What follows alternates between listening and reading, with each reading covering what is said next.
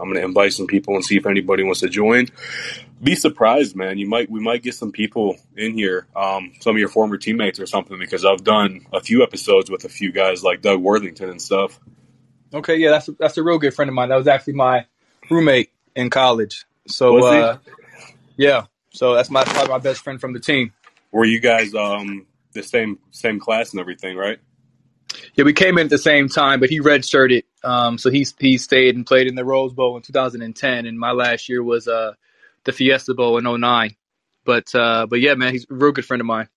Yeah, when I was on Google trying to find a picture that wasn't like a super blurry picture, because I tried to do my best to try and find something that's more high quality, that's not like super blurry. I seen a picture of like you guys that like one. It wasn't even like a practice. It was like I don't even know if it was a photo thing or something, but it was like where you guys just took pictures on the field and stuff. It might have been like just for. Yeah. During camp, we would have a media day, and then we would go. Day. We would go to the stadium. And I can't remember if it was in the beginning or towards the end of camp, and we would just do interviews and sign stuff for fans that were there, and then we would take photos, do all that good stuff, take team photos and practice group, position group photos, all that good stuff. So, yeah, I think I know what picture you're talking about. Probably one, but I think I had me, Thaddeus, Doug, I think maybe some other folks. Yep, that's the picture, man. I was going to find something. I was like, okay, I seen that picture. I was like, I don't want to post that one. But then I seen Doug in there. I was like, oh, obviously you know Doug because you played with him. But I didn't know that you guys were actually roommates or anything. Yeah. Like I said, man, I'm real good. He's my the godfather for my oldest daughter. Like, we've been back and forth to each other's hometowns. Like I said, matter of fact, he's moving. I'm thinking I may help him move tomorrow. One of my better friends, man. Doug is a good guy, man. When I had him on my show, and it's not like we haven't talked before because me and him have chatted on Instagram here and there, kind of like I do with anybody else. But Doug was probably one of the more down to earth people to actually get on there because of the energy he brings. He's just a good time to have on and talk to, you know. Right. Yeah. He's always been that way. He's always been a good person, man. He's personable. People gravitate towards him. He has a great personality, especially because he can be so, in person, it can be sort of imposing. But like I said, I think his personality, his demeanor is really warm and welcoming. So people feel more comfortable talking to him and all that good stuff. So yeah, he's a great guy. Yep, that's true. I've really enjoyed talking to him. So let's for anybody that's going to listen to this, because more people tend to listen after the fact, because there's this platform, anybody that really wants to listen live could hop on and listen to us live while we do it. But you know how it is. A lot of people are busy, so most people listen after the fact. But for a lot of people that don't know who you are, a lot of the younger kids and stuff that may have not been watching Ohio State football very long, or just aren't taught a lot about like the previous players and stuff. You played running back at Ohio State for from 2005 to 2009?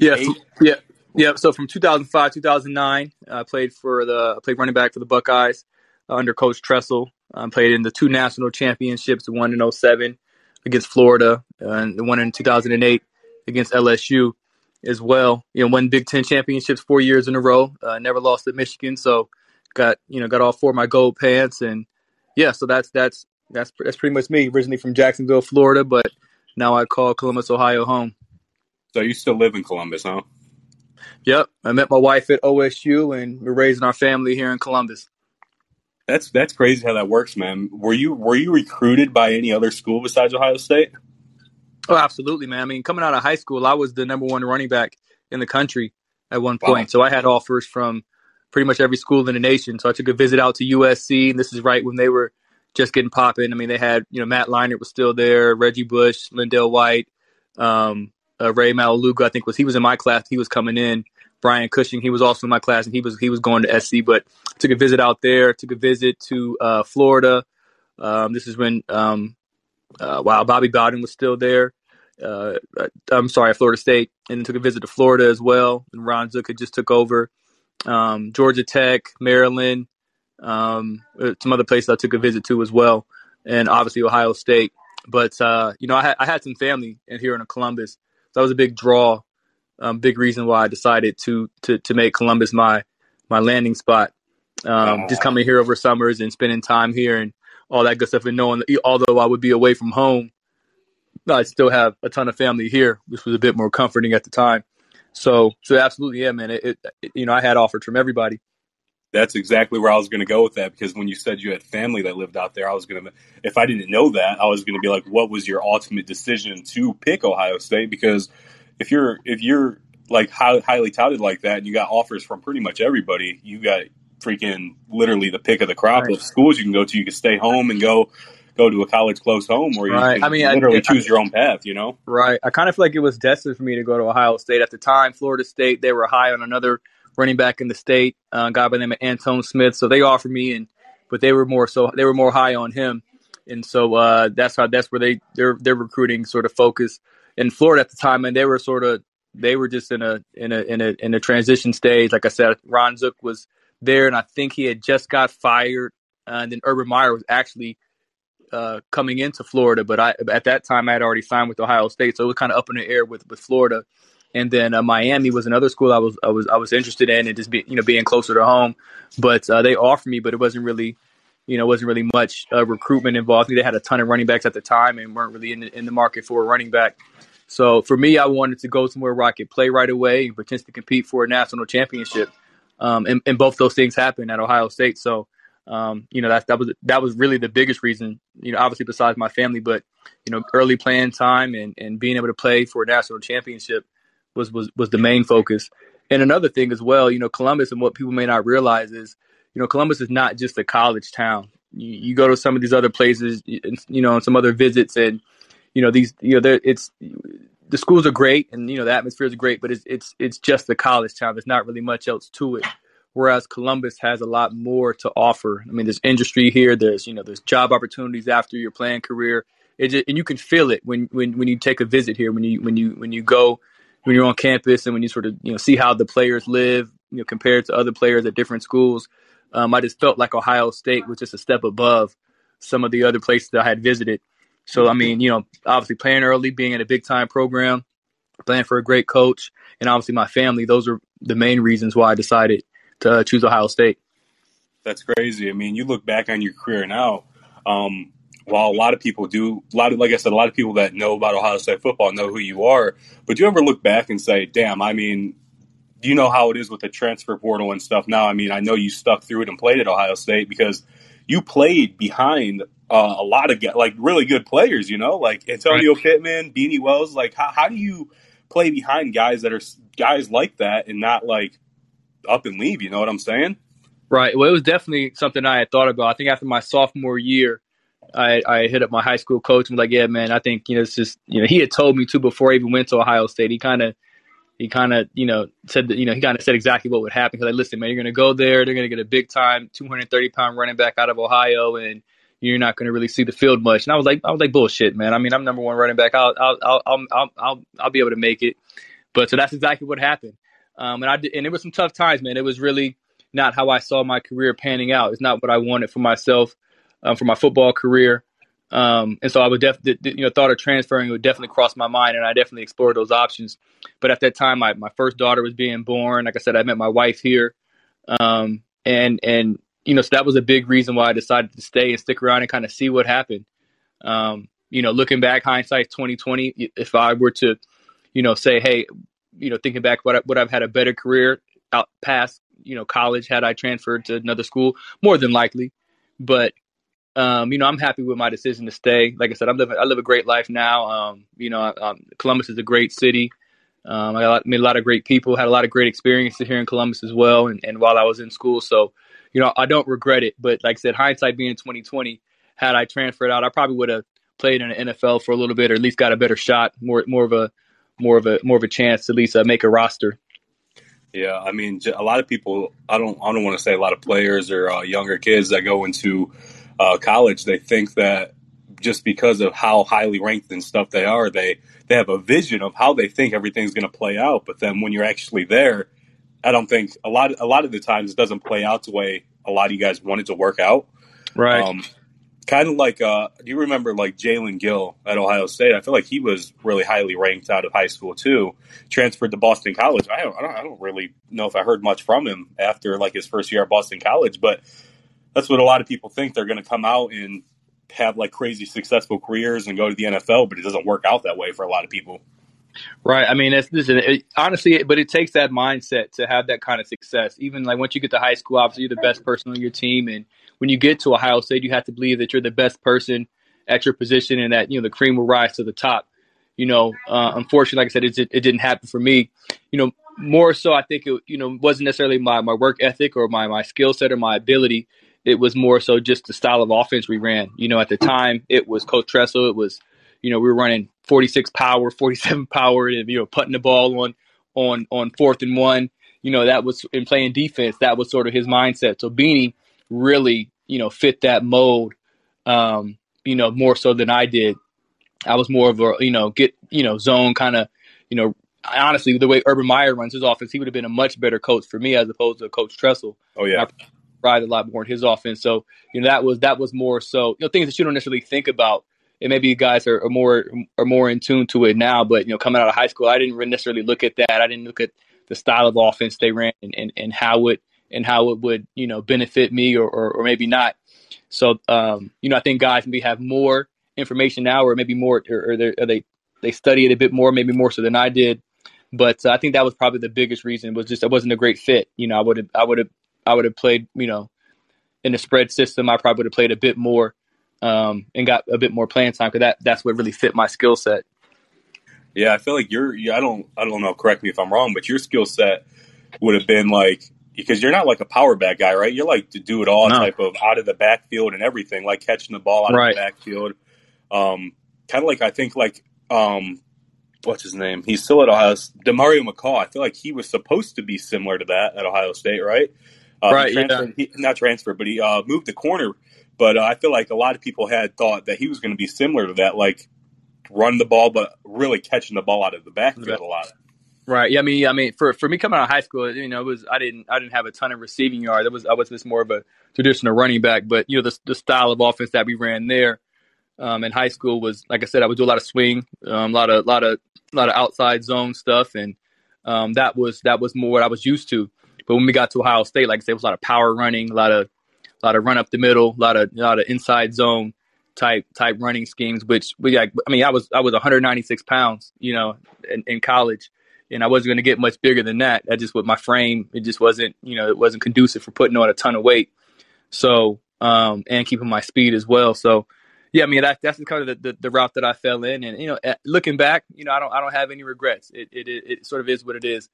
Playing in the NFL would have been nice, but more than likely I wouldn't have played 10 years or made a life changing money. That probably wouldn't have happened for me anyway. So that's it is what it is.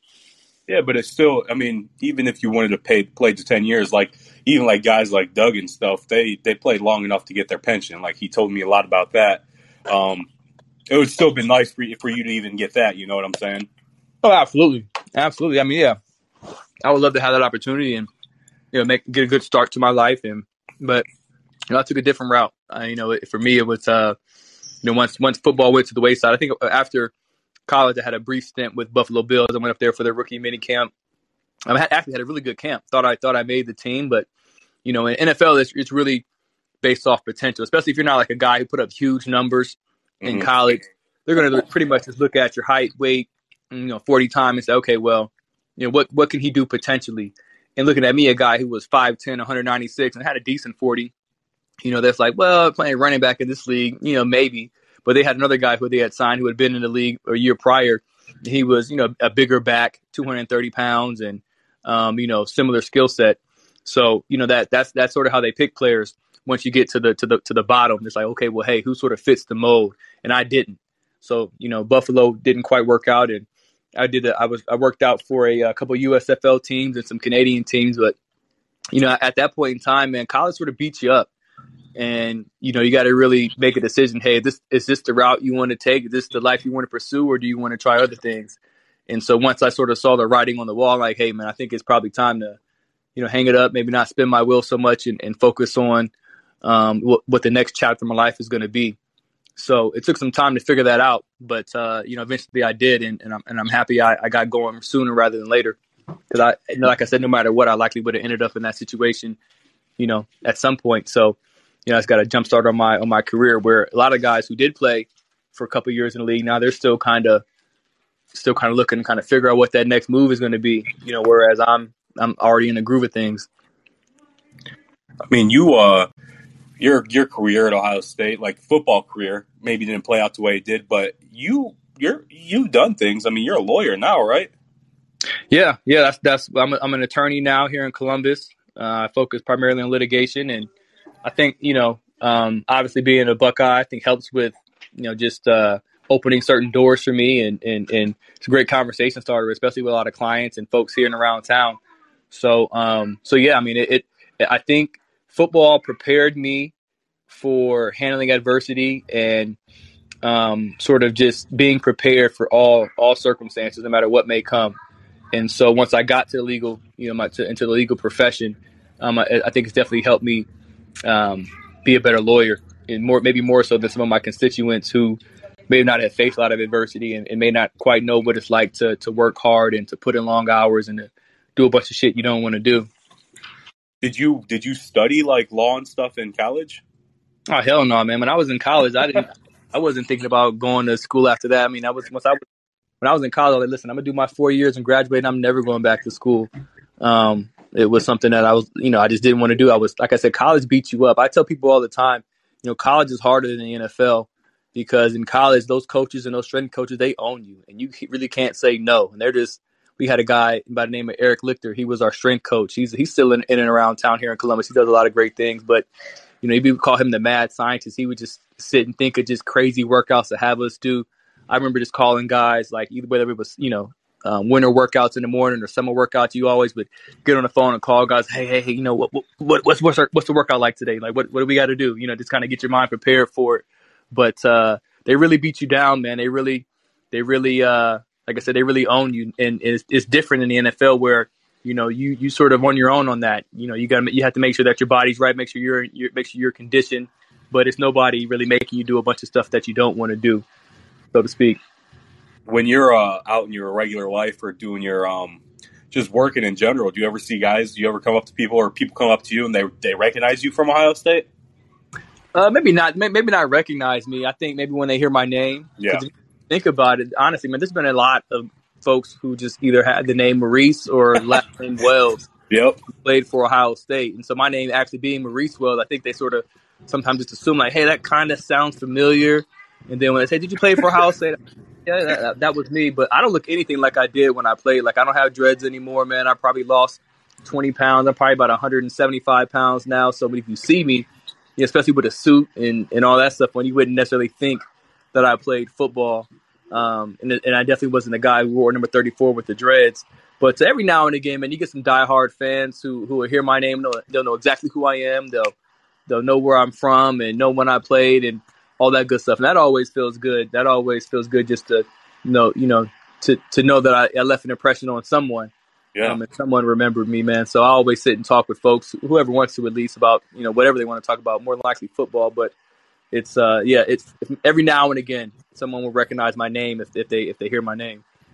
Well, I feel like, I mean, you were one of the guys that when you come on the field, people would get excited for. I appreciate that. Yeah, man. That's kind of like, like Master Teague at Ohio State, his career. He had a pretty, I'd say his career at Ohio State was successful enough. Right. He was a really good running back, but he's a fan favorite player. So when he comes in the game, people get excited for him to come in. Right. I feel like you were really similar in terms of that. Like you'd come in the game and people would get excited for you. Right. I agree with that, man. I remember my senior day when we played. I can't remember who we were playing that day. Was it Michigan? I mean, was it the Michigan game 2009? Maybe it was. But you know how they have all the seniors run out before the game and they'll sort of have them, the crowd to give a standing ovation. I just remember running out, the last time in the shoe on my senior day and just hearing the crowd just, erupt. It was a good feeling. It was something that, let me know, hey, man, this Ohio State, man, it's a special place.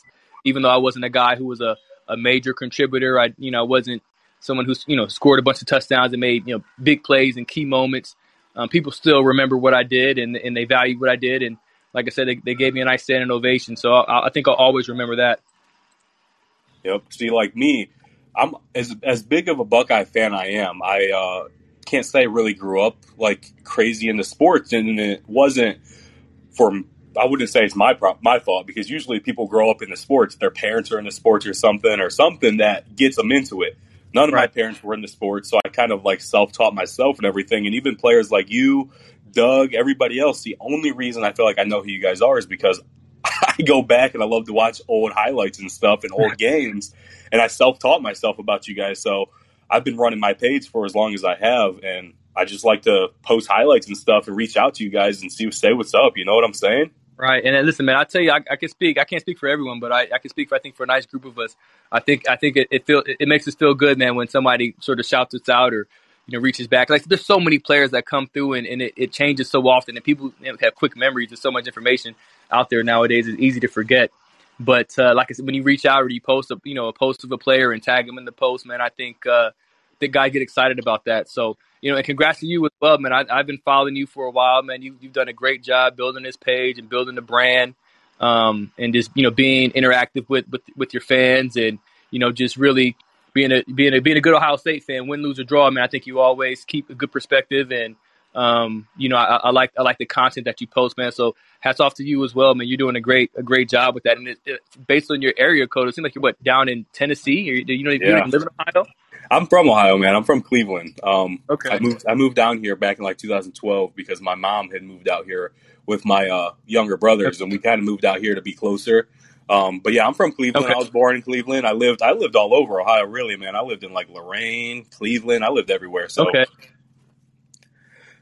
But Cleveland Nice. is my hometown for sure. It's not like I'm just from Tennessee and I'm jumping on the bandwagon. Oh, I'm a Buckeye fan. No, man. I'm ride or die with all my Cleveland sports, man. Cleveland, Browns, Indians, Cavs, everybody. Nice, man. Well, yeah, man. What's like I said, it's good to see, man. You're doing great things with the page, man. So keep it up, dude. I appreciate it. Yeah, I posted a video from I don't remember Illinois game back in like 2006. It was like a Jay Richardson highlight, and he reposted it a little bit ago. So I was like, yeah, that's pretty cool. I mean, Jay Richardson's a cool guy. I think there was a few times where we don't see eye to eye on a few things. I mean, everybody has opinions on stuff. Like right. The whole like players sitting out in bowl games because they're scared of injury or whatever. I mean, like, we have different opinions on that. Like I said to him, I respect anybody's decision to sit out in a game, because like you've seen firsthand what can happen if you don't sit out in a game. Like freaking Ted Ginn in the national championship, first play of the game. Right? Yeah. Right. Even guys like Jalen Smith, for Notre Dame, he played he was a first round draft pick projected, and played in his bowl game, ended up tearing his knee up. I mean, he still got drafted high, but he had to sit out the first year, and I'm sure that that changed the trajectory of his career. I mean, now he's bouncing around the league. I think he got cut by Dallas, and I think he went to the Vikings or something like that. And it's like I said. So I mean, listen, I respect anyone's position if they want to sit out that last game, but I also say older school players or old school players may not feel the same way, man. They're more for like, hey, man, it's you gotta ride for your team, and at the end of the day, man, the team's gonna do what's best for them, and no matter what, Ohio State's gonna move on with or without you. So I think, especially at that point in time, it's okay to be a little selfish and worry about your own future at that point. For sure. What would you say some of your favorite games were at Ohio State? I mean, I know obviously that the game number 1 versus number 2, you were that was a great one. You were there in that one. That was probably, I feel like that would be one of the ones at the top of your list, right? Absolutely, yeah. I mean, that was a great game. That whole atmosphere, pulling it out at the end, that was an incredible game. In addition to that, I want to say maybe the first bowl game that I played in we played against Notre Dame in the Fiesta Bowl out in Arizona. That was a great experience. Well, number one, because we won. I mean, all 3 other bowl games I played in, we lost. So that was a game that we actually won. And it was, coming into it, Notre Dame was highly ranked as well, and it was a good matchup.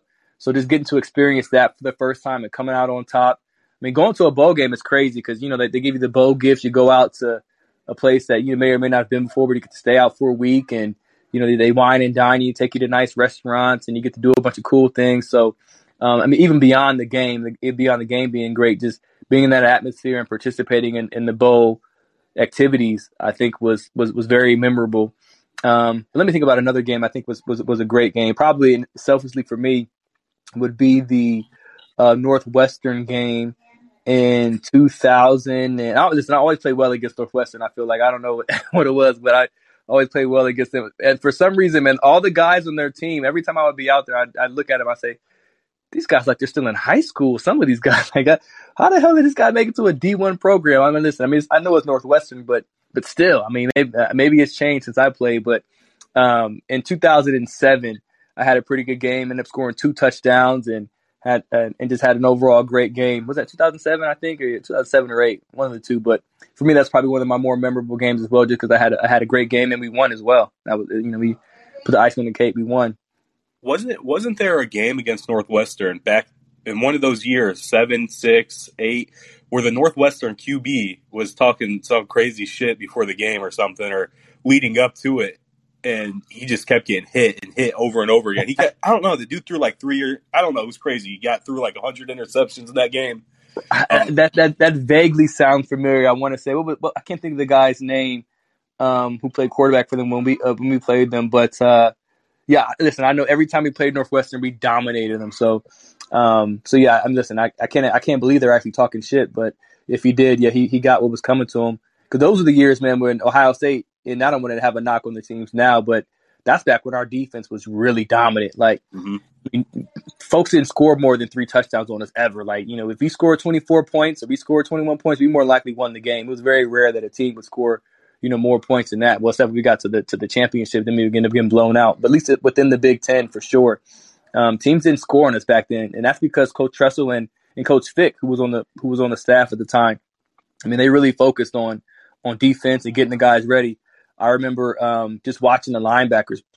That's back when James Laurinaitis was around and Marcus Freeman and who else was there? Ross Holman and AJ Hawk, Bobby Carpenter, man, just watching how Fick made those guys work in practice, man. They were probably the hardest working group, on the team every year that I was there.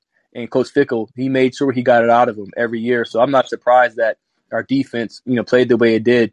They were always tenacious. And Coach, the D-line coach, I can't remember his name either. What was his name? It was Doug's coach. They used to always get into him as well. Coach Haycock. Coach Haycock, that was his name. He was a aggressive coach as well, man. He didn't take any shit from anybody. So, man, our defense, man, they really took on that mentality when they were on the field, man, and they were a nasty bunch. So yeah, I'm not surprised if some Northwestern quarterback was talking shit. They made them pay for it. Well, how do you think about this? As you said, our defense was always crazy back then, but as you see how college football has changed and evolved over the years, and you look at it now and see how fast the game is played compared to even if you watch like today's football, you see how fast it is. Like, and then you go back to the 2005-06 days, it just seemed a lot slower. How do you think like a Buckeye team from then, as good as the defense was, would compete with like a Buckeyes offense of today? Yeah, it'd be interesting to see. It's a different style of play. Like back then, like our linebackers were 250, 260, some of them. They were 6'4", 250, 260. I mean, you don't hardly ever see linebackers that big nowadays because everything is so spread out and guys got to play in space. Where back then it was tackling guys in a phone booth and when you need sort of that weight to take on linemen and take on fullbacks and stuff like that. So, it'd be interesting to see. I'm sure I'm biased. So I think that we would dominate our D-line, would dominate our linebackers. Nobody's getting around them. They'll take great angles. They're not going to miss a tackle. Our safeties came up ahead. Dante Whitner. Who else played? Nate Sally. And our corners would hit too, man. So I mean, selfishly, I think we would have handled business. Maybe they would have scored a touchdown or two, but I think our defense would have held its own against the Ohio State offense in today. And our corners could cover too, man. Like Malcolm Jenkins and the guys we had, I mean, they could cover too. So, guys like Chris Olave running down the field, I think they would have, some of those 50-50 balls may not have come down as often for them as they do now. I mean, shit, you guys, it's not like we could say Ohio State's receivers and stuff today are like we've never had that before, because you go back then, we had Santonio Holmes and Ted Ginn on the same team. Right, so, yep. I mean, and Anthony Gonzalez as well. He was there. Brian Hartline, Brian Robisky. We've had some great receivers. I'm not quite sure if they're to the level that they're at now. And then, like you said, the game has changed so much. I mean, the guys are throwing the ball 50 times a game. We never did that. 50 times a game. Like, Run the ball. I don't think Troy has ever thrown it. Not while I was there. I don't think he's ever had 50 passing attempts when we were there. So, obviously they get more opportunities. But I think if you would have put our receivers in today's offense and have them and throw the ball 50 times a game, those guys would have put up some big numbers too. We might have won a couple. One of those guys might have won a Heisman Trophy too. Besides Troy, Right. you know, you got Ted Ginn catching the ball 15 times a game. He'd be having 200, 300 receiving yards a game. Exactly. But honestly, maybe we probably would have won some of those national championships we played in if we were throwing it that much. Like I said, Coach Tressel was he was really conservative, and that's what I think. That's honestly my only gripe I think I had with Coach Tressel. For me, like we would try all these different plays in practice. We would come in and he put all this special shit in for me, like stuff that was different than what Beanie wasn't doing, and it was more geared towards me. And then we would get to the game and he would just shell up. He would just get scared and conservative and just run the same fucking 4 plays, back to back. That was really frustrating. And then it showed a byproduct of that was when we would play a team like a LSU or a Florida, and they're rolling guys in, they're running a bunch of different plays, a bunch of different formations, and we would get beat by 42-7 or whatever the fuck it was, or whatever we lost to LSU by. And even in the Texas game, that was a closer game when we played them when they came here. But still, if we would have had more offensive firepower and maybe not been so scared, like going forward on 4th down, on your own 40, Coach Tressel would never do that. But You see guys like Ryan Day and Urban Meyer, man, they do that. They do that, religiously. It's 4th down, 4th and 1 on our own 40. Fuck it, we're going for it. Like they're not scared, and most of the time they convert. And we do it in positions sometimes where it's you don't get this, you're losing the game situation. So for the guys now like Ryan Day and Urban Meyer to even think about it, because you can go back to the big questionable spot. JT Barrett was short, blah blah blah. Right. See, he went for it, but I think he only went for it because of the kicking issues that we had that day. But I feel like back when you played, we always had some solid kickers, right? I mean, I feel like those guys were always pretty solid at their job. Right. Yeah. I got there right after Mike Nugent. I think it was his name. I think he had graduated maybe right after I got there. And at that time, who was kicking with it? Ryan Pretorius. Ryan Pretorius was like 30 years old. He was like a 30-year-old freshman. He was from South Africa. Yeah, he was our kicker. I think for the most part, he was somebody else before Ryan took over. I can't think of who it was, but yeah, Ryan was a 30-year-old South African guy from South Africa who was a freshman, I think, our same year. But yeah, he was always solid, man. He did kickoffs and he did our field goals, man. He was pretty solid. Like I said, Coach Russell leaned on those field goals. He wasn't going for it very often, so he would get down in there and he would definitely take the easy field goal when he could. What would you guys ever be in a position where like you guys would be on 4th and 1 or something in their territory? And would Coach Trussell ever give you guys, like, if he'd look at Troy Smith and be like, hey, would you think we could do it? Or he'd just straight up, nope, we're not doing it? Yeah, I mean,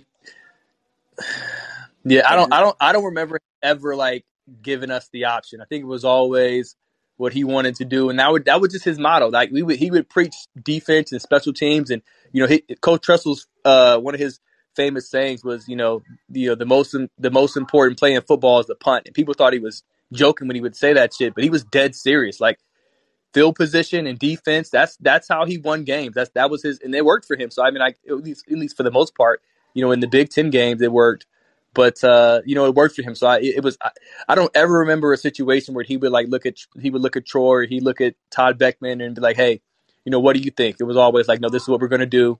We're in their territory. We're on their own 40. It's 4th and 1, but fuck it, we're going to punt it. We're going to try to pooch it down in the corner and pin him in, pin him down down deep in their own territory, and hope our defense holds up. And for the most part, our defense always would. So it worked out, and then we get the ball back, and with great field position, and we go down and score. That's what it is, though. I mean, you guys had the defense to back up punting the ball in your own in their territory, because he knew for the most part, most times you guys would get the stop and you guys would be getting the ball back in very good field position. So yeah, but like I said, that shit didn't work. Like when we got to Florida, when we got to LSU with some of these SEC games, man, they were different level of talent. They would take that punt, they'd run it back to their own 40, then they get 2 first downs, and now they're back in field goal range. It's like shit. Maybe we should have went for it. I remember there's a game I remember. I feel like Coach Tressel was the guy that was like, he's humble, but he's like, I don't care. While there's still time on the clock, I'm scoring, because there was a game I remember highlights from. I don't know if it was before you were there or after, but there was a game where we had some backups in. It was the very last play of the game, I'm pretty sure, that we may have scored on. I think you were talking about maybe the Washington game. Maybe. That sound familiar? Yeah. And honestly, we had some backups in, and I think Brandon Sane ran a long touchdown. And I remember after that, he went to the other coach and he apologized for that. He's like, man, I'm sorry. I didn't, that was that, because Coach Tressel was not a run up the score type guy. He would not do that. That wasn't his thing. He wasn't trying to show anybody up. I mean, he was, like I said, that was just who he was. And I think in the end, it's a big reason why, we didn't quite, get over the hump, get some of those other teams. I don't want to keep dragging him, because I love him as a person. I love him as a coach. But if I'm just being honest, opinion on his coaching style, man. Everybody, right. I'm sure everybody has opinions. I'm just being honest. Yeah, I think had we been more aggressive, had we been more, just fuck it. I don't care what people are going to say. I'm gonna run the score up. I'm gonna throw the ball, even when we're up by 2 touchdowns. Had we done that a bit more, I think our offense would have put a bigger number, because we had the ability, we had the players, we always got top recruiting class. We had the best players in the country. We just never utilized them as much as we could. We had so many great players at Ohio State that never really got a chance to show how great they were, because we were just doing the same old tried and true method. I mean, and like I said, and it worked for the most part, so you really can't complain about it. But there was just so many guys who never really got to shine as they probably could have somewhere else. Yep, I know that in both those national championship games, back to back, I know we lost both of them, obviously, but which one would you say hurt more, the first one or the second one? Oh, definitely the Florida game, man. I'm gonna tell you why. Obviously, that's my hometown. I had friends. I have a high school teammate who played for Florida at the time. And before the game, we had been undefeated. We had beat Michigan right before then. They were in the number 1, number 2 game. We had beat Texas that year as well. So it was like it's no way that we're gonna it's no way we're gonna lose any games here. And man, they and it was just they just kicked our ass. And I'm gonna tell you, I think we really set the tone before the game. We were warming up. The Florida team and us got into a little scuffle. Like, I'm not sure if they was on TV, but they got into a little scuffle, and it was mostly the D line and the O line, those guys up there. But when they kicked our ass, and that kind of set the tone for the game. So when the game started, man, our O line, man, they just I'm not sure if they just didn't have it in it, they were or what it was, but their D line just dominated us the entire game, and I think the tone was set early on when we had that little scuffle pregame. And they, like I said, they just wanted it more. I think we were sort of leaning on our laurels, like, hey, we've been good all year. We're going to beat this team. This team has kind of been up and down. I mean, they made it here, but who knows how great they are. They got this second-year head coach from wherever he's from, Utah. I think he was coming from. Yeah, so, or Bowling Green, Utah or Bowling Green. Well, it was after Bowling Green, so I think he had left Utah with Alex Smith and then came over to Florida. And so we're like, they got this second-year coach. I mean, who knows who they are? We got got a guy who just won it a few years before, so. We really felt good about it going into it, and they were hungry, man. They wanted it more, and it showed that night for sure. Man, you guys got that kickoff, the opening kickoff return. You guys were probably feeling on top of the world, like you guys just won the game, and then the rest of the game plays out, and you're like, oh shit, they can't. We're not stopping them. They're gonna keep scoring touchdowns. Man, they kept driving the ball. Like I said, at that time, and our defense was so great. It was so shocking to us. People were like, man, how the fuck are they keep getting first down? We can't stop Percy Harvin. How the hell can we not stop Percy Harvin? And their D line was. I mean, Troy couldn't do shit. I'm not sure how many passing yards he had, but it couldn't have been more than. I know it was less than 200. Yeah, I mean, because he couldn't do a thing. It was like 120 or something, 120 for like seven completions or something stupid. Yeah, I mean, their D line was. I mean, I can't remember the guy's name. It was a tall guy, about 6'5", probably 240 pounds, 250. He wasn't even a big guy, but he was just demolishing. Who was it? I think it was what's his name? Kurt Barton. He was demolishing Kurt Barton just the entire game. And yeah, it was just, man, it was, and Troy couldn't do anything, man. And right after that kickoff, Ted got hurt. So he was a big part of our game plan as well. Momentum shift maybe after that injury? You guys was done for the game. So you guys were probably like, right. That's our offense right there. Right, exactly. He's our deep threat. He's our reverse guy. He's our speed guy. He's the only one that can really keep up speed wise with the rest of these guys on their defense. And yeah, we lost him. We didn't have a plan B. He went out. It was like shit. We didn't have a plan B. So that was a big part of it as well. Man, then you fast forward next year. We got Todd Beckman starting, and I don't think a lot of people were very high on Todd Beckman. No offense to him, because I would really never disrespect any of our guys in like a whatever way, but he wasn't the best quarterback. No. But he made it. We make it to the national championship with Todd Beckman, and we actually have a semi-competitive game with LSU. Right. Yeah, that was Todd. Man, Todd was he was a guy who had waited his turn. I think if you guys remember, he gray shirted. If folks don't know what that is, that's when you come in early and you don't even play. You're just enrolled in school and you're just waiting for you can start your eligibility. So he gray shirted, didn't do a thing with the football team the first year. His next year he came in, then red shirted again. So he was like a 6-year senior before that was even a thing. But so he waited his turn, and I just remember talking to him before that season because I remember going. He had played a couple games, had some great games, and now he was in the Heisman race. I was like, man, Todd Beckman. What? Yeah, he was in the Heisman race for a second. I'm like, he was the guy that cover of Sports Illustrated. It was get out of here. Yeah, he was because our team was. I mean, we were a top team in the country. He was a quarterback, and he was playing okay. Todd was great at throwing the deep ball. That was his thing. He was great at throwing the deep ball. He could really put it on the money. And so he had some great passing games. And at one point, I said he was in the running for the Heisman. I remember talking to him on practice, like, man, Todd, you didn't come a long way. Who would have thought, things would turn around so fast for you. But then quickly after that, it was we got to the championship. We backed in that year, as a matter of fact. I think we lost to Illinois, the second to last game of the season, went up to Michigan and beat them. And then a bunch of teams had to lose for us to get in there. And I think they did. I think it was back when West Virginia was real big. They're doing real well. They ended up losing. I think Pitt ended up losing, and somehow our ranking shot up. I think we had just beat Michigan, so we ended up getting that number 2 spot and sliding in there. Wow. And like I said, the game was competitive. Brian Hartline had a good game. Beanie Wells had a good game. Todd had a decent game as well. But I just think our lack of creativity and our lack of lack of creativity is what shot us in the foot in that game. But yeah, that was a good memory, man. And Todd, he had a good season that year. But after that, man, it was, I want to say he started the first game of the next season, and then we went to go play USC out in California. After that, he didn't have the greatest game, and then right after the next day after that game, we were back in Columbus, and so we would always meet in position groups that you watch film and you break film down based on your position group. And so Coach Tressel walked into the quarterbacks. They would watch film in Coach Tressel's office. That was their meeting room. And so they were watching film that day, the very next day after the game. And Coach Tressel comes in there and said, all right, Todd, you're going to run with the 2s today. And Terrell Pryor, you're going to run with the 1s.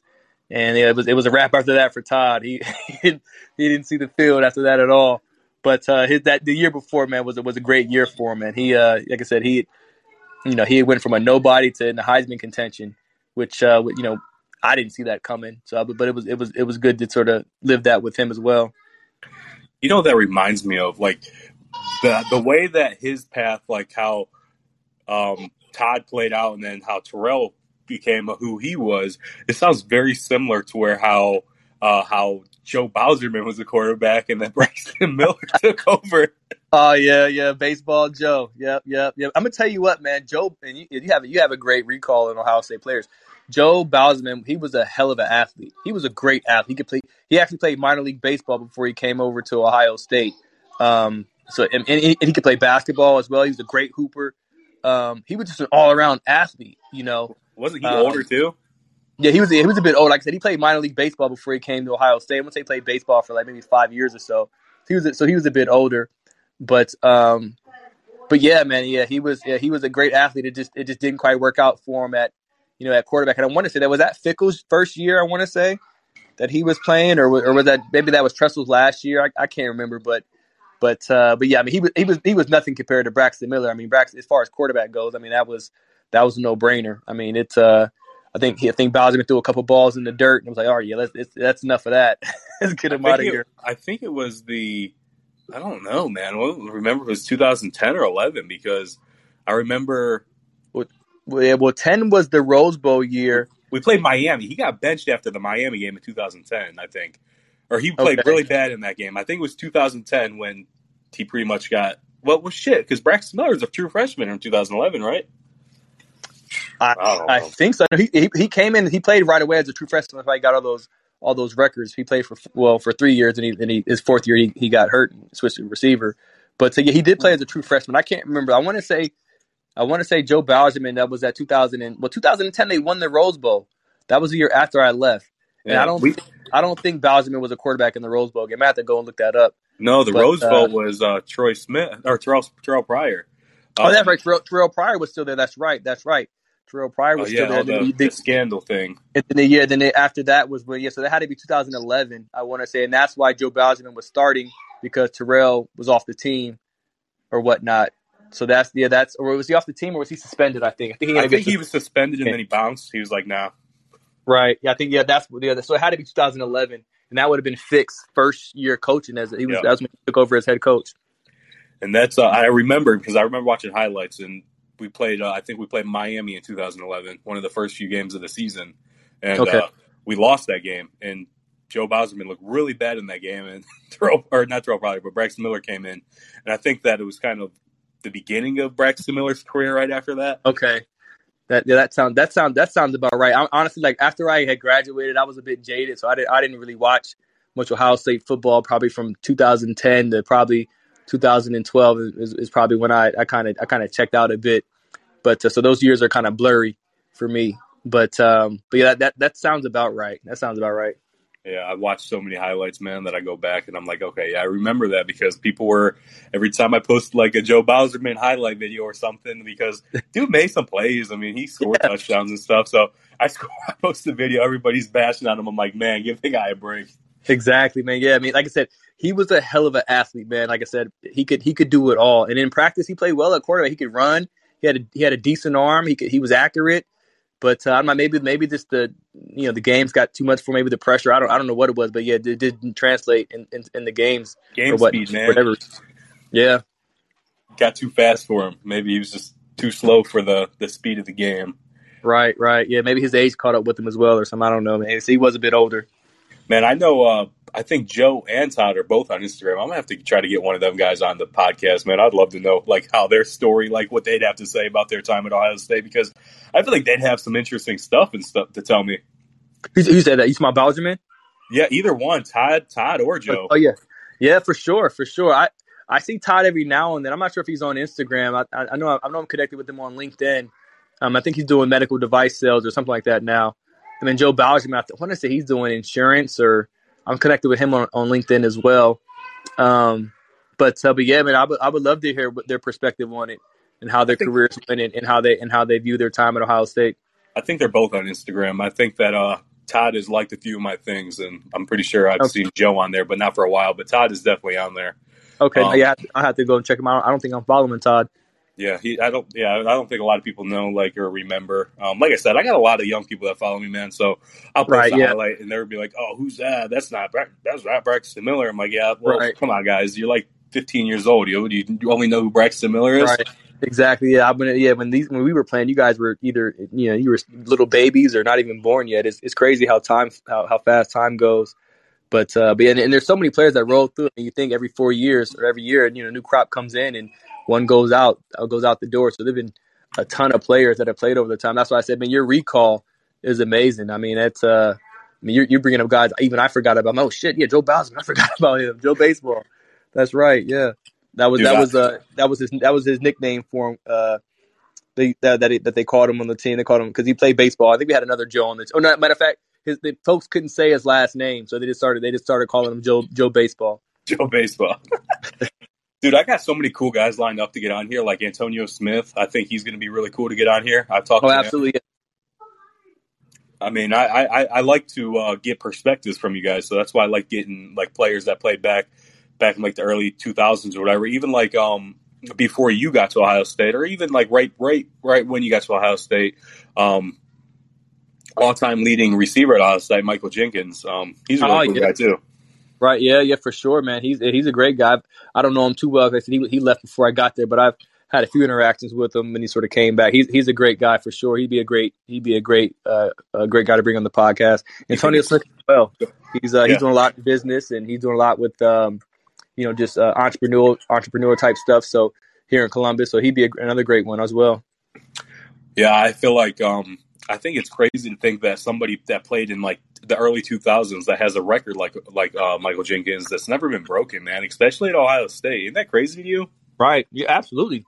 I mean, especially with the way that teams are passing the ball now. I didn't realize he still had what does he have, the single season record, or he had all time? All time. Oh, okay, all time record. Wow. I think he played 4 years, or how long did he play? I think he played all 4. Okay, yeah, that probably has a big reason for. I'm surprised somebody like Chris Olave didn't break it, because he played for 3 solid years and put up some big numbers. But I'm surprised he didn't break it. I'm thinking that if anybody's going to break it anytime soon, it's definitely going to be Jackson Smith. Yep. Because absolutely, man. That dude is a monster. As a true freshman, I mean, he still put up decent numbers, but last year to come out and lead the team in receiving yards, I think he had like 1,600 receiving yards. Right, which is crazy. He does that another season, and then maybe he'll be like, oh, maybe I'll just come back and do it again like Chris Olave did. Right, exactly. Yeah, no, I think he's gone after next year. He would be stupid to come back again. Listen, I'd love to have him again, but I mean, he's got to be gone next year, man. He's going to be the top receiver in the country, I'd imagine. He can do it all. He can block, run great routes, got decent speed, great hands, nice size. I mean, it's a no-brainer, man. He's got to go. Man, I really wanted to talk to you tonight about like the Jim Harbaugh situation, but he just freaking announced that he's coming back. I saw that. Yeah, I saw that. Honestly, I'm not mad at that, man. And we'll listen. Beating Ohio State once every 10 years, I'll take that average. So he'll come back to the shoe and get his ass beat again. This year. I mean, they lost a ton of players. I think they still got their quarterback, but they lost their defensive coordinator too. Oh, that's right. Yeah, they've lost some coaches as well. So, and our team is going to be that much better. We have a lot of guys coming back.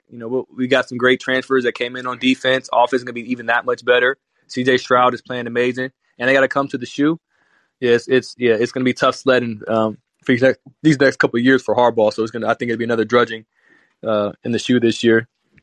Man, how do you think something like that falls through? Do you think he was like feeling the pressure, like getting a lot of backlash from up and leaving his team, and he's like, "Damn, I know money situation," but guys like, they don't need the money.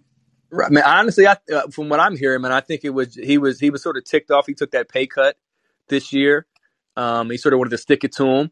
He probably got that offer from the Vikings, and he probably went. I'm not sure. I haven't read the details yet, but he probably went back to Michigan and said, "Hey, you guys want me to stay? I just beat Ohio State, made it to the playoff, and you guys want me to stay? You're gonna have to give me, either rework my deal and give me some more money or what." I'm not sure the particulars on that, but to me, it sounded like he was trying to create some leverage, because I mean, he got an offer. Why the hell would you come back? You were testing the waters. You got an offer from a team, and then you interviewed for a bunch of teams and whatnot, and then you end up going back. I mean, you probably went back because they probably gave you the money you wanted, and I know he took a pay cut and he wasn't happy about that. I know I heard a ton of reports on that, so. I imagine that's what it was, trying to just create leverage, and he ended up winning. Maybe Michigan reworked his deal and he's going to get some more money. I guess we'll find out here soon. Yeah. But he's like I said, I'm not mad at him, man. I don't think Harbaugh is that great of a coach, to be honest. Nah, bro. I don't think he's that great of a coach. So, I mean, he's the offense is trying to kind of get into the 21st century now with some of the stuff he's running, but it's still not there yet, I don't think, and I think that he's gonna have some tough sledding these next couple of years, beating Ohio State, because Ohio State is just running out of we're a top tier program, high octane offense, man. I don't see him doing much with that. Yeah, he's not gonna have an Aiden Hutchinson every year, man. That guy's gone. I mean, and a Jobo, man, they're both gone. Yeah, and the other guy, the other linebacker, D lineman, yeah. So I mean, those guys don't come around often. So like I said, they're going to fall back to, they're going to revert back to reality, fall back to their baseline, I think, this year. I think they're feeling themselves a little too much, man. I like to say that got us. We were down in that game, but I'd say 9 times out of 10 we still win that game, make adjustments after the first ones, and it doesn't happen again. I feel like I feel like we beat ourselves more than they beat us. I think that we didn't make any adjustments that we had issues with all year long, even to the prior season, and it really caught up to us in that game. So I don't feel like it was anything that they really did. I think it was something that we did to ourselves, if anything. Absolutely. I mean, our defense wasn't playing that silver bullet defense. I mean, we lost Proctor, and Proctor was a big safety valve for it. He was a safety that would come up and hit, fill the hole, and he was great. And our linebacking core too, that weren't really filling in the right spots, and they weren't really playing like what was that guy's name? That linebacker that left last year. He wasn't very good, but ended up coming on his senior year and actually getting drafted. What's that guy's name? Are you talking about he went to the Broncos, right? Yeah. Baron Browning. No, not Baron Browning. The other guy, the white guy, linebacker. He played well. Either Pete Warner. Pete Warner. Warner. Yeah. So we missed those tough, hard nosed guys like that who would really come in and would really stick guys. They weren't. I mean, they would get a first down every whenever they needed it. Our defense was not getting. Our D line wasn't getting any pressure. I mean, we're missing guys like Chase Young too. I mean, it's Jack Sawyer and that other guy, the guy from I can't think of it. His name is too hard to pronounce. They kind of played. I just say JTT. Yeah, that guy. They'll play it okay, and they'll be better next year. But they're not Chase Young. They're not a Nick Bosa or Joey Bosa. But they'll be better next year for sure. So, I like our chances next year. I don't think Michigan's gonna. That's an aberration. I mean, they lost too much, man. They got to rebuild now. They got their quarterback still, but their quarterback is ass. He's average. Yeah, he's not very good in my opinion. He's a game manager. He's not a game changer at all. And they're going to start him over the guy that's the better option, and who knows how long it's going to take for him to get benched for the younger guy. But I don't know. It's crazy, dude. It's just crazy. You know how it is. I knew what it was going to be as soon as they won the game. They were going to feel like they won every single meeting the last 20 years, and right. They never lost to us. Everybody walking around with their Michigan gear on, loud and proud and shit. And yeah, I mean, I'll let them have it. Like I said, they'll let them enjoy it, but they'll fall back to reality this year. I'm almost certain. Everybody in college football has one goal, and it's to win a national championship. It's not beat Ohio State and then peace out for the rest of the season, because they didn't show up in the freaking college football playoffs. Oh, absolutely not. I knew they'd get demolished in that game too. I knew they didn't have enough for Georgia. I knew they were going to do anything with them. I've been telling people, man, look, I had a buddy that's a Georgia fan, and I was like, he's worried. I'm like, why are you worried, bro? I was like, listen to this. I'm like, hear me out. Stop the run, and you're going to blow them out. And I was like, Georgia's going to stop their running game, and I don't think they had more than 100 total yards rushing on that game. So Georgia's D-line, there was no way. And their linebacking core, it was no way that Michigan was going to run on them. And they don't have the quarterback to sling it like they would need to either. I knew they'd get beat that game. I kind of had a feeling they'd win the Big Ten just because Iowa wasn't very good in my opinion. But I knew they'd get beat once they got to the playoff. Yep. What do you think about all the college players getting paid and stuff? I think that, I don't know if you've seen today that Jimbo Fisher was doing an interview, and they brought up, because everybody's like, where the hell is he getting all these 5-star players? How are they just automatically saying, yeah, let's go to Texas A&M? They even got another 4-star guy about an hour ago, and we're like, okay, you guys got half of the best 5-star defensive linemen committed to Texas A&M. Everybody's like, why the fuck are you going to Texas A&M? And he's all like, the people are questioning whether they're paying these players to come. And he jumped on saying we're not paying anybody. Why wouldn't you want to come to Texas A&M? I'm like, would you be saying that if you're still at Florida State? Yeah. I'm like, dude, you're just saying that because you're the coach there. But it just seems a little sus that you're getting all these random 5-star guys when most of these guys would normally pick like an Ohio State or an Alabama any other time.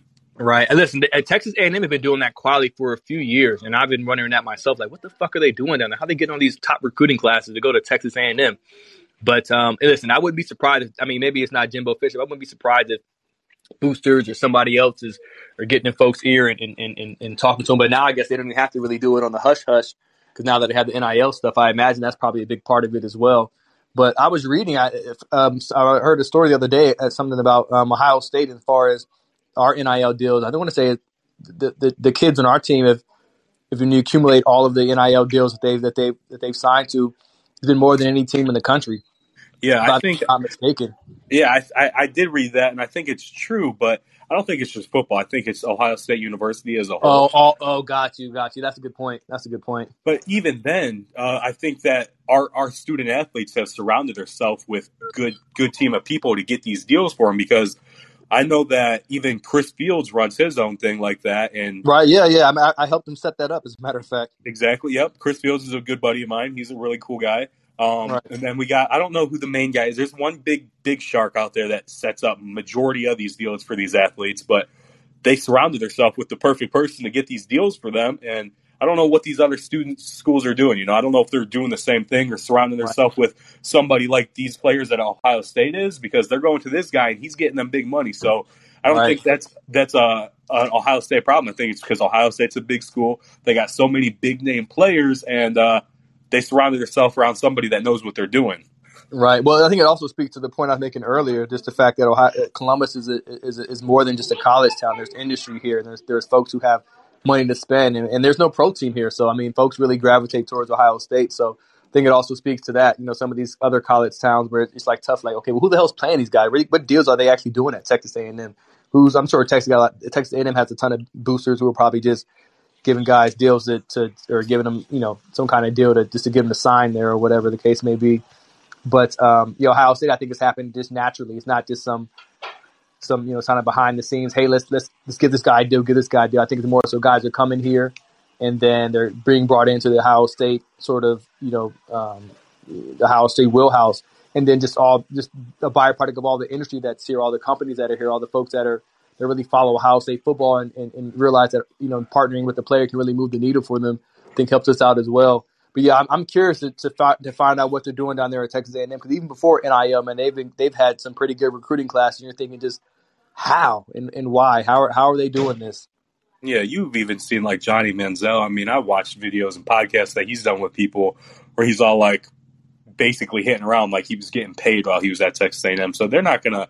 There's no way that these really highly ranked players aren't getting paid to come to this school some way or another. There's no way. Yeah, I'm convinced as well. And honestly, man, that stuff happens everywhere. I mean, even at Ohio State, I remember when I was there, it was guys.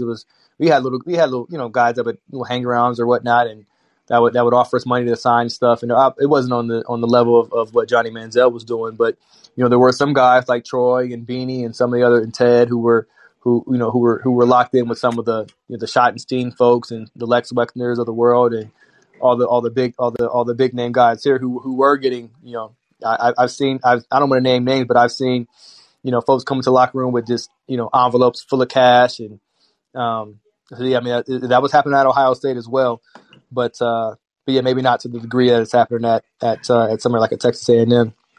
Well, that shit really fucked Ohio State up. I mean, not necessarily the scenario you're talking about, but that shit fucked Ohio State up when we got in trouble for that.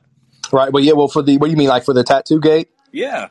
Yeah. That was funny. Honestly, too, man. It's crazy because a buddy of me and Doug and who else? Marcel Frost. We were one of the first guys who sort of got hooked up with that connect. It was a guy by the name of Dudley. He had a tattoo shop on the west side of Columbus. We would just kind of go out there and hang out. He would just give us a bunch of free tattoos, and it just spiraled into what it is now, where it was, all that stuff. We didn't know what he was getting into as far as, dealing drugs and all that federal crime stuff. It wasn't really that. It was just, hey, we get some free tattoos and we'd sign some stuff for him or whatever the case may be. But yeah, it's crazy to see where it went. I remember when this stuff sort of first hit the fan. I'm thinking like, oh man, you guys would be okay, man. It's this water in the bridge, man. They'll watch this. They'll watch this, right away. It's no big deal. Yeah, it's no big deal. But no, man, that shit that shit took off, and yeah, man, ended up getting Coach Russell fired. So yeah, man, I definitely did not see that coming for sure. Man, not only did it get Coach Russell fired, it changed our team, man. It took 2011 was our worst season because not only did we not have our starting quarterback because of that, we lost our starting running back. Right, yeah. We lost so much, and then we even freaking got punished for a whole season, bro. We weren't even bowl eligible because of that. Right. Well, I think we gave up that Rose Bowl win too, didn't we? We gave up the Sugar Bowl win against the Arkansas. Sugar Bowl win, right? Yeah, it's right. We gave up that Sugar Bowl win as well. So yeah, that was massive, man. I did not see that coming for sure. Man, I mean, I know I talked to Boom and he said he'd be down to get on one of these podcasts with me. I wonder if he'd be open to talking about that stuff. Yeah, I don't know. I think he would. I mean, it's kind of up in the air, out in the open now. I can't hurt to ask, I I mean, guess. I feel like it'd just be a cool, like, I think it's interesting, even though that shit happened 15 years ago or whatever, I think it's a really interesting topic to talk about because even though it's Right. over with and shit, I think it's still a cool, just like I said, just a cool topic and a good talking subject to talk about. Right. Yeah. Listen, can't hurt to ask. I don't know if he would want to talk about it or not, but I'll find for somebody who those would. guys, man, they were just. I mean, like I said, folks were just getting tattoos and or whatnot. It wasn't even really like he wasn't paying guys money. They weren't like doing anything illegal or whatnot. I mean, I'm not sure how much you know about the story, but I guess that guy got caught up with some, with the FBI and with the federal was at some federal charges, and they went and raided his shop, and they found all that OSU memorabilia. And they're like, well, how the hell did you get this?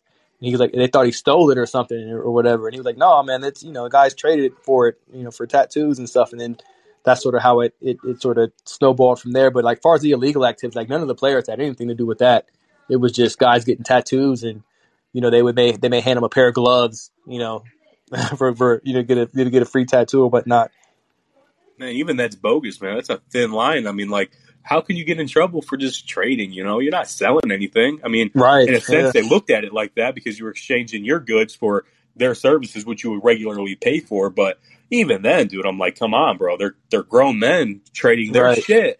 Which Right. I know there's rules, right? I mean, I don't know in college you guys have to sign shit or stuff, but everybody knows the rules, though. I mean, they broke the rules and they paid the consequences for it, but it Right. still Right. sucks. It was a dumb rule, and I'm glad they don't have those kind of rules now. I mean, it's with as far as if a guy wanted to trade his memorabilia for some tattoo, that wouldn't be a big deal now. And I think folks realized how stupid it was. But yeah, back then that was the rule, and those guys got caught for it, and they ended up paying the price. And Ohio State ended up suffering because of it.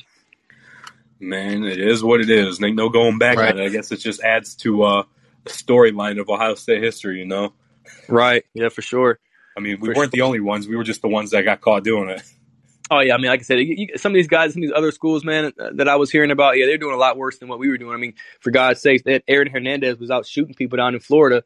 So I mean, I mean, come on now, we were just trading some tattoos or whatnot. So or trading shit for tattoos. So I mean, like I said, when you look in the grand scheme of things, it was pretty innocuous. But yeah, man, like I said, they broke the rules and they ended up paying the price. And like I said, guys who were doing stuff that was a lot worse. I mean, they never even got caught. It's been going on forever, man. Probably since college football began, it's been some form of way of trading or trading services or getting paid for stuff. It just never came to light the way it did with us because the dude was a big freaking big drug dealer, whatever the hell he was, and Right. he got caught. So if he would have never got caught, I'm sure none of this would have ever came out. Yeah, it would never came to light. Yeah, that I'm sure it would just it was just an unfortunate turn of events. But yeah, it is what it is, man. Ohio State's better for it, I think, and it's like I said, for what it's worth, they ended up winning a championship after that, and they rebounded quite nicely. And Urban Meyer, I think, took the program to another level, and Ryan Day's continuing that. So, in the grand scheme of things, I think it all worked out. Are you a Jacksonville fan? Absolutely, for sure. Do you think Urban Meyer got a fair shake as the head coach coming into a program like that pretty much sucked really bad, and we're rebuilding? Do you think he got a fair shake? I guess fair is relative. I mean, would I have fired him in that situation? I'm much more of a guy that kind of wants to see the job, see it through. But some of the stories that were coming out, and honestly, I had some concerns about him going to Jacksonville. I knew he was a winner. I knew he could turn the program around, but I don't know Urban Meyer personally, obviously I didn't play for him, but the stories I've heard from guys who did, I thought it may be a difficult transition for him to transition to the NFL because it's like I said, it's a different game. College, the coach, the buck stops with the coach. Well, in NFL, that's not the case. That's just not the case. And as far as his dynamic with the players, it was a lot of rumblings coming out of Jacksonville that he just wasn't. He was running like a college program and wasn't giving guys the respect that he needed, not just with the players, but even with his own staff. And once that sort of gets out, and then he had the whole incident where he was I guess he had kicked the one guy. He had kicked the kicker or whatnot, like make your fucking kicks or whatnot. I mean, these are. I mean, at the end of the day, I mean, even though it's the NFL, this is still a workplace.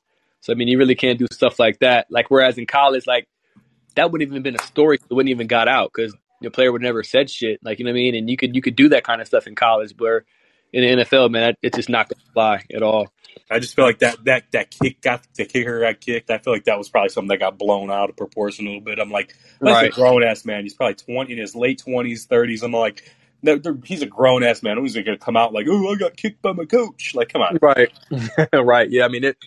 Yeah, I mean, but Urban Meyer has to understand that. I mean, I honestly think like he may not have the right approach. You know, in the NFL, you really can't be sort of like this sort of what's the word I'm looking for? Just a totalitarian where, you know, you control everything. It's much more of a give and take. It's much more of a, you know, we're going to work at this together. And I'm not quite sure he took that approach with the staff and with the players, and it ended up working out. It didn't end up working out in his favor. But I'd be interested to see if he gets back into college coaching. I think he's a great college coach for sure. And so I'd be interested to see if he may try it again. We'll see. Well, I think he actually may just be done now, enjoying retired life, enjoying all his millions. Yeah, he's got plenty of money, man. I don't get when people are like in his condition because, you know, I don't know, like his heart conditions or whatever. I'm sure all that shit's true. He's an older guy. He's probably had plenty of stress in his life to where that his heart isn't as healthy as somebody else's.